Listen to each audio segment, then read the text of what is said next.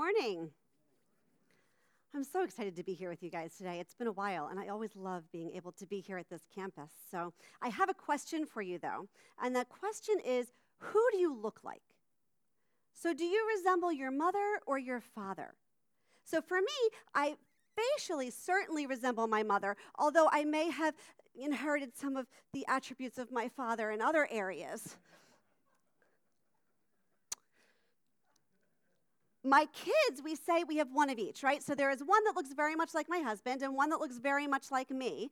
But the reality is, as you get to know my children, you'll see that it's really a big mishmash. Because while they may physically resemble one parent or the other, the reality is that their personality characteristics tend to resemble both of us.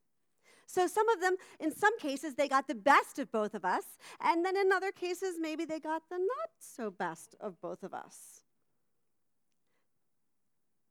So who do you resemble? Your mother or your father? And maybe you don't have kids, so you haven't seen it that way. But have you noticed that time when you opened your mouth and all of a sudden your mother came out? What the heck happened? The best is when your kids point that out for you. When they're like, all right, Grandpa. What? Is that really what just happened? That thing that we ironically try to avoid so much with our earthly parents is exactly what our goal is with our Heavenly Father. When we choose to walk in the way of Jesus, we are saying that we want to be disciples. We want to be conformed to the image of Christ for the sake of others. We want to look and sound like Jesus. But if you know me, you know that I don't always look and sound like Jesus. When I open my mouth, a lot of the time it is not Jesus coming out. Which is why I'm really glad that God has given us the promises He has. He tells us in Ezekiel that I will give you a new heart and put a new spirit within you. I will remove your heart of stone and give you a heart of flesh. And I will put my spirit in you and move you to follow my decrees and be careful to keep my laws.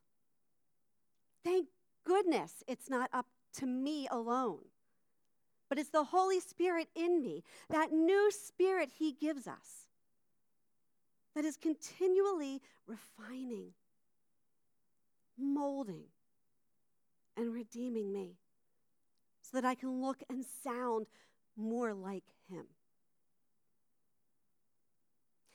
And yet, if someone were to ask me or perhaps you about the Holy Spirit, it's most likely the attribute of God that we're less comfortable talking about, right? So if you talk about God the Father, we all kind of have some basic ideas of what that looks like or feels like. And if we talk about Jesus, we can probably give some information on Jesus. But when we start talking about the Holy Spirit, we get a little more ambiguous. It lives in us, and it's, it does stuff, and it's good. But ironically, it's the most intimate of the relationship. It lives in us. And yet we struggle to define and understand it, perhaps the most of all. Which is one of the reasons why when we've been talking about following the way, we have been working very hard to make sure we talk about the Holy Spirit. We've been spending the last few weeks on it.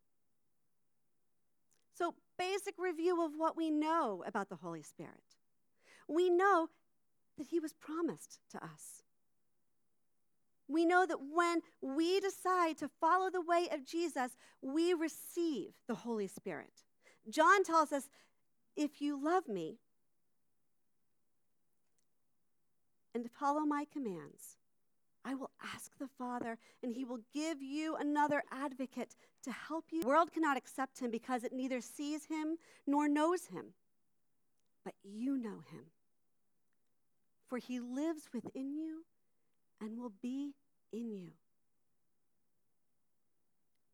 Emmanuel, God with us. And perhaps this is one of the reasons why it is indeed so hard for us to define, to explain our relationship, because in the world around us, we have nothing with which to compare it.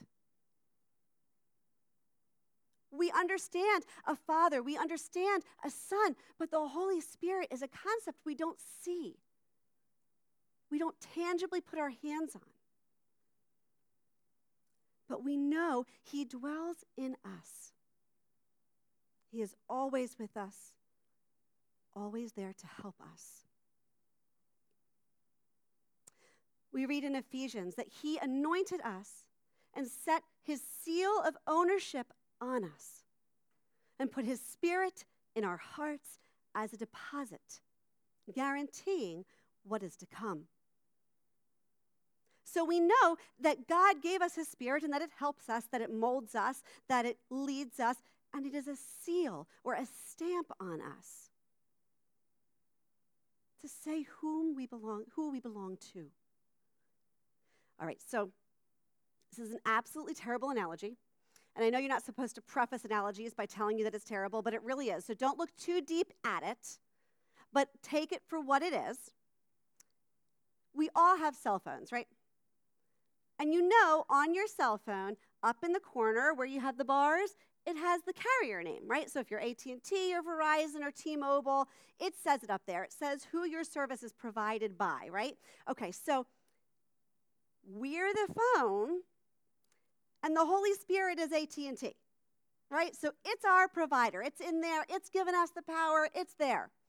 We know that that provider is where we go if we come into a problem, right? So if our phone won't work right, we go to AT&T and we say, hey, my phone won't work right. And they fix it. It's time for an upgrade? We go to AT&T and say it's time for an upgrade, right? So that is a service provider. And we know ultimately if there's a problem, that's who's there with us. But on the day-to-day basis, I'm not really checking to see, hey, it says AT&T. Hey, it says AT&T. No, I'm looking to see how many bars I have. I need to know if I can do what I need to do with my phone, right? And that's what it's about. We need to know that we have the connection to enable us to do. Paul continues speaking. When I think of all of this, I fall to my knees and I pray to the Father, the creator of everything in heaven and on earth. I pray that from his glorious, unlimited resources, he will empower you with the inner strength through his Spirit.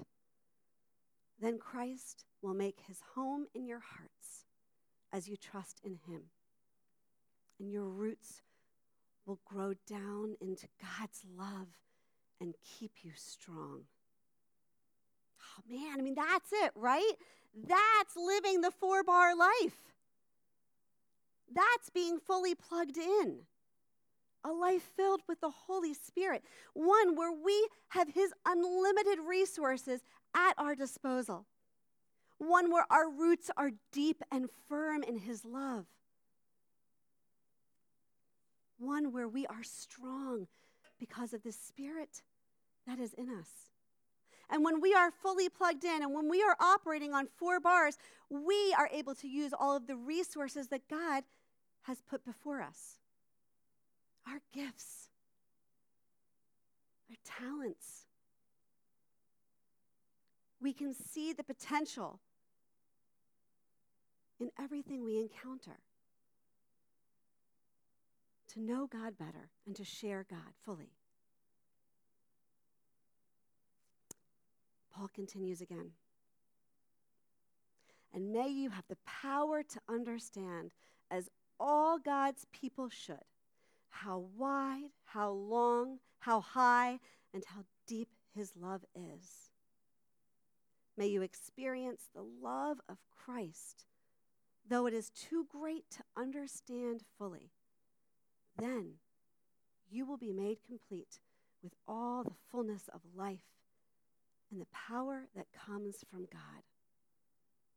Paul kind of takes a breath here. And it's good because, let's be honest, there was a lot that he just said. he recognizes that we need God's power to be able to understand the depths of God's love.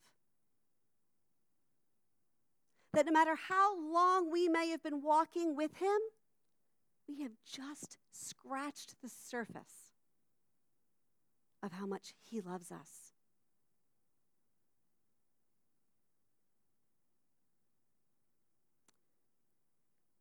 We know that God has called us into relationship with him, that we might fully experience his love,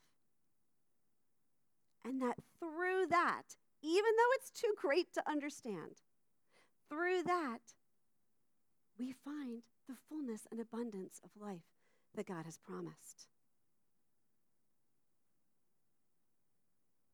And that's what we've been talking about all fall. That's why we've been talking about the way. Because we believe that God has called us into relationship with Jesus, and through that, he has given us the Bible, his holy word, and the Holy Spirit to guide us so that we may walk in the way of truth, and that we might have a full and abundant life as God wants us to, knowing him in relationship with him. And then Paul goes on to close out his prayer for us.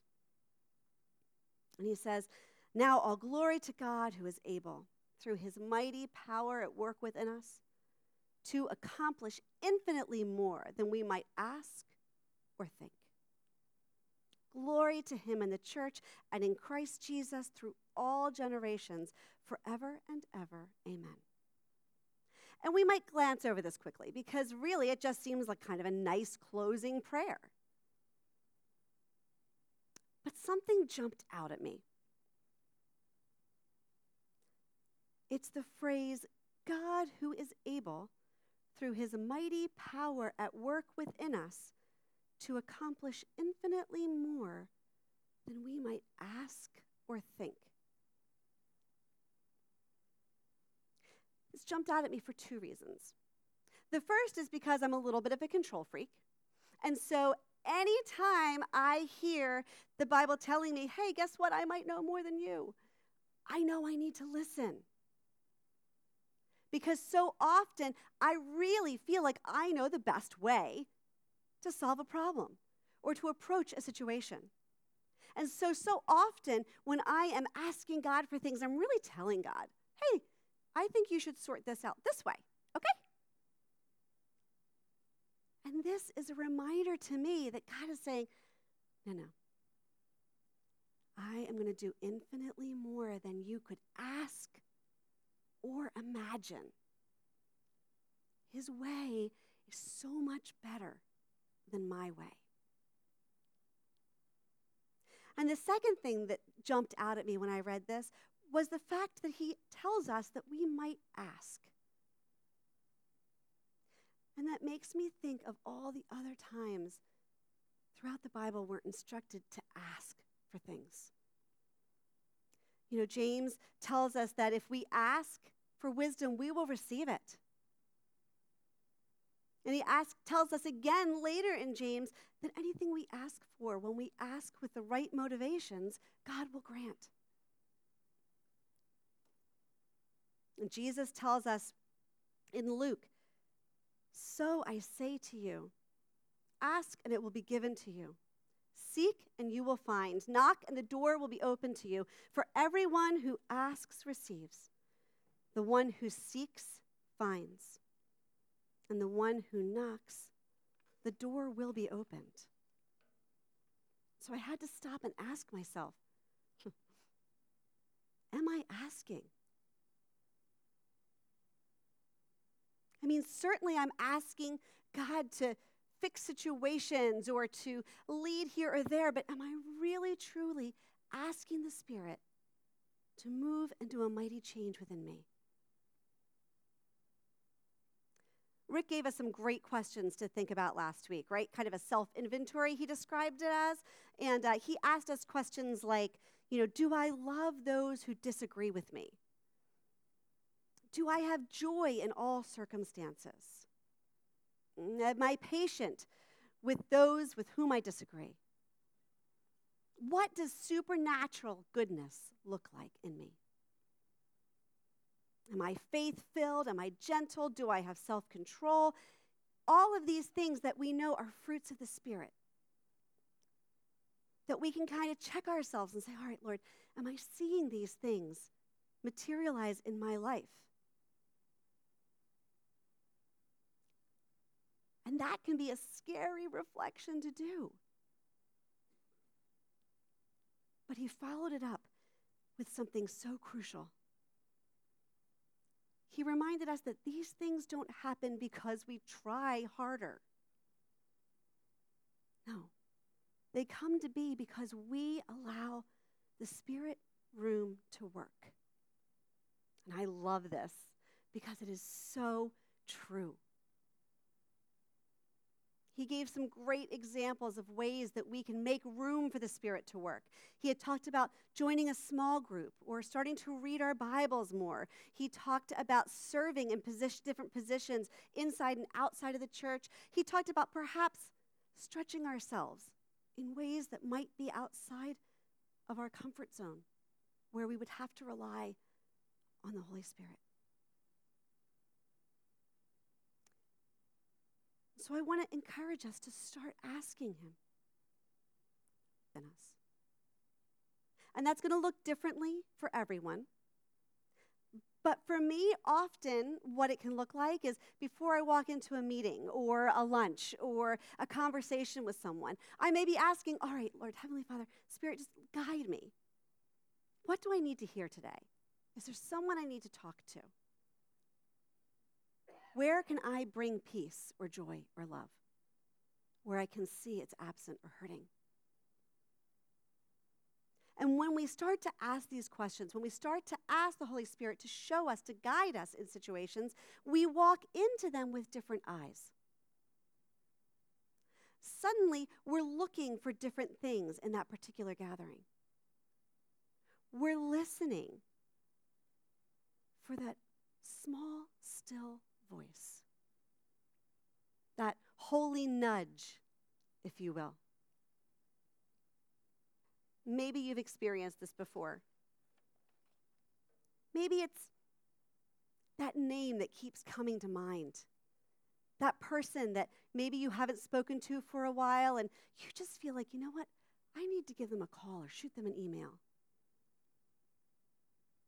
Maybe it's that kind word you just feel like you need to tell that person who's ringing up your groceries, even though you really don't know them, but you feel like I just am supposed to give them a kind word right now. Or maybe you've been on the receiving end. That phone call that comes at just the right time. That offer to get together for lunch when you felt really alone. Those holy nudges that enable us to see and feel God through others. Recently, a friend of mine, she just had a baby, and the baby's about 1 month old. And so she and her mother-in-law and the baby had been out shopping, and they were finished, and it was around rush hour, and they loaded the baby in the car and sat down, and she plugged in, the address on Waze, and saw that Waze was taking her a different way. And she just felt like, gosh, I'm not supposed to be driving right now. Just not supposed to be driving. And she didn't really understand why. But she's like, Mom, would you mind driving this instead? Mom was fine with that. And so they switched seats and headed off on their way. And before long, as they were driving down the highway, a pickup truck crossed the median and flipped, landing upside. And there were two things happening here. One, she felt like that delay of switching seats had been just enough to keep them safe. But the second was, she's a nurse. She was the first responder on the scene, able to immediately get to the pickup truck and attend to him, give him first aid. And he was ultimately able to walk away from that crash. That nudge. They could have missed it completely. They could have been in the midst of it. But that nudge had them positioned where they needed to be. And perhaps you've heard stories like that, or maybe you've even lived through stories like that. Times when that nudge, that still small voice, just guided you in the right direction. Sometimes we hear that still small voice and we don't necessarily follow it.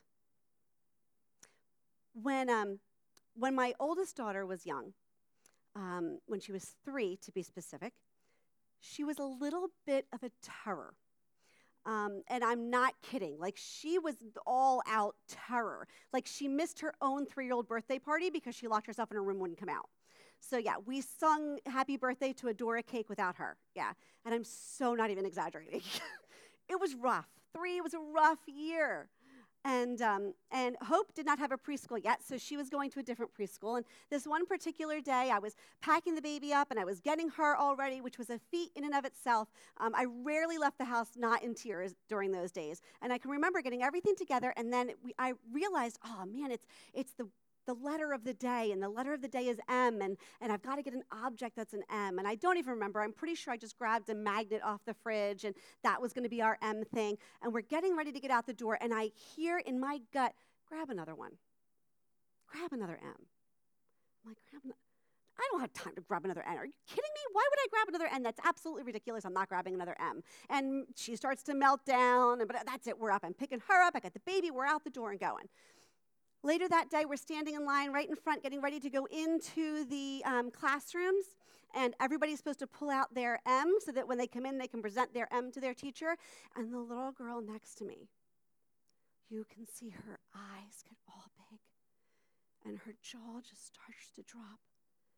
And you can see the lip go, and, Mommy, we don't have an M. And Mom is frantically digging through her purse, trying to find something that would start with an M, and the tears, I'm crying. Like, oh, crumb, that was the other M. If only I had listened. Now, don't get me wrong. That 16-year-old little girl probably doesn't even remember that she didn't have an M that day. This was not a life and death situation, but it was an opportunity for me to be obedient and for me to make their life a little bit easier that day.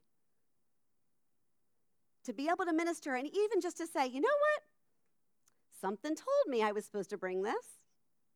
This must be for you. An opportunity to share God's provision with them. So don't get me wrong, discerning the voice of God is not easy. Listening to the Holy Spirit's prompting doesn't always come naturally. It's something that we have to work at. And I'm not going to lie to you, every little voice you hear is not always the Holy Spirit. And that's why he gave us the Bible. Because when we are trying to figure out, is this the voice of God? Is this not the voice of God? He's given us some tools along the way. He's given us people who have been on this path longer than we have. And he's given us the Bible. And I'll give you a hint. He's not going to ever prompt you to do something that goes directly against what we're supposed to do in the Bible. He's not going to counteract that. So if you're walking along and you're happily married and you think, God may be calling me to love that person over there. Probably not. Or if you're walking through the store and you see that really great gadget and you know that God wants you to be happy and that gadget is going to make you happy. It's probably not the voice of God. Or that really challenging person in your life, the one that just gets under your skin and you suddenly feel like God there. It's probably not the Holy Spirit. But he might be speaking to you differently in each of those situations. He might be telling you, you need to invest in your marriage. Figure out how to love your spouse differently so that it is fresh and exciting again. He might be calling you to examine why it is that these material possessions are the things bringing you so much joy. He may be calling you to love what seems unlovable in a new way. Or to set some healthy boundaries in a relationship that's been toxic. These are the things that we come together in community to learn and grow and refine each other. And you know what? They sound a lot like what Rick was talking about last week. That harder choice. That thing that's going to cause us to rely on God. Because you know what? That's a lot harder than the easy way. This is going to require us trusting in God, walking with others, depending on Him.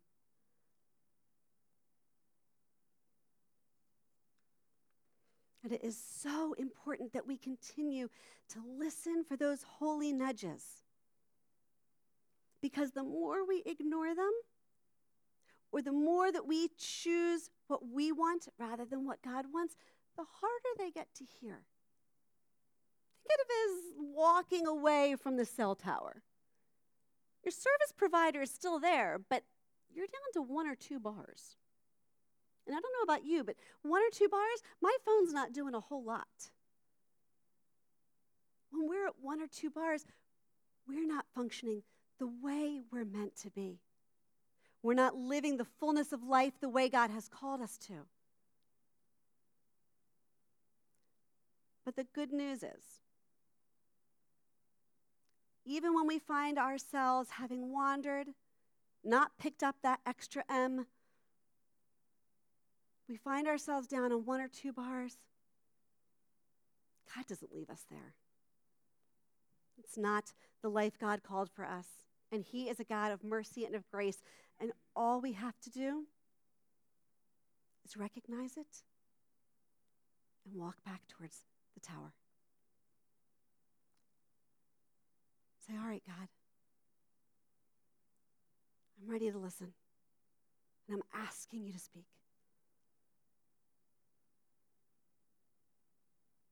Because we have a God who loves us so much, He sent His Son as a baby to walk with us, to teach us, ultimately to die for us.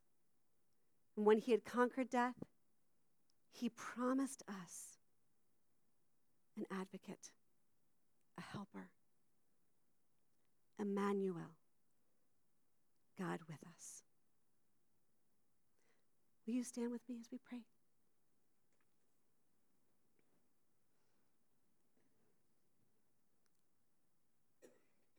Heavenly Father, thank you. Thank you, God, that you have not left us. Lord God, that you are with us, that you are in us, that, Lord, all we need to do is ask. And that you promise, Lord, to be faithful. God, forgive us when we wander away, when we get distracted by shiny objects and by our own desires. And instead, Lord, turn us back to you. Because truly, your way is better than anything we could ask or imagine. Thank you, Lord. In Jesus' name, amen. Go this week knowing that you have a God who will never leave you or forsake you.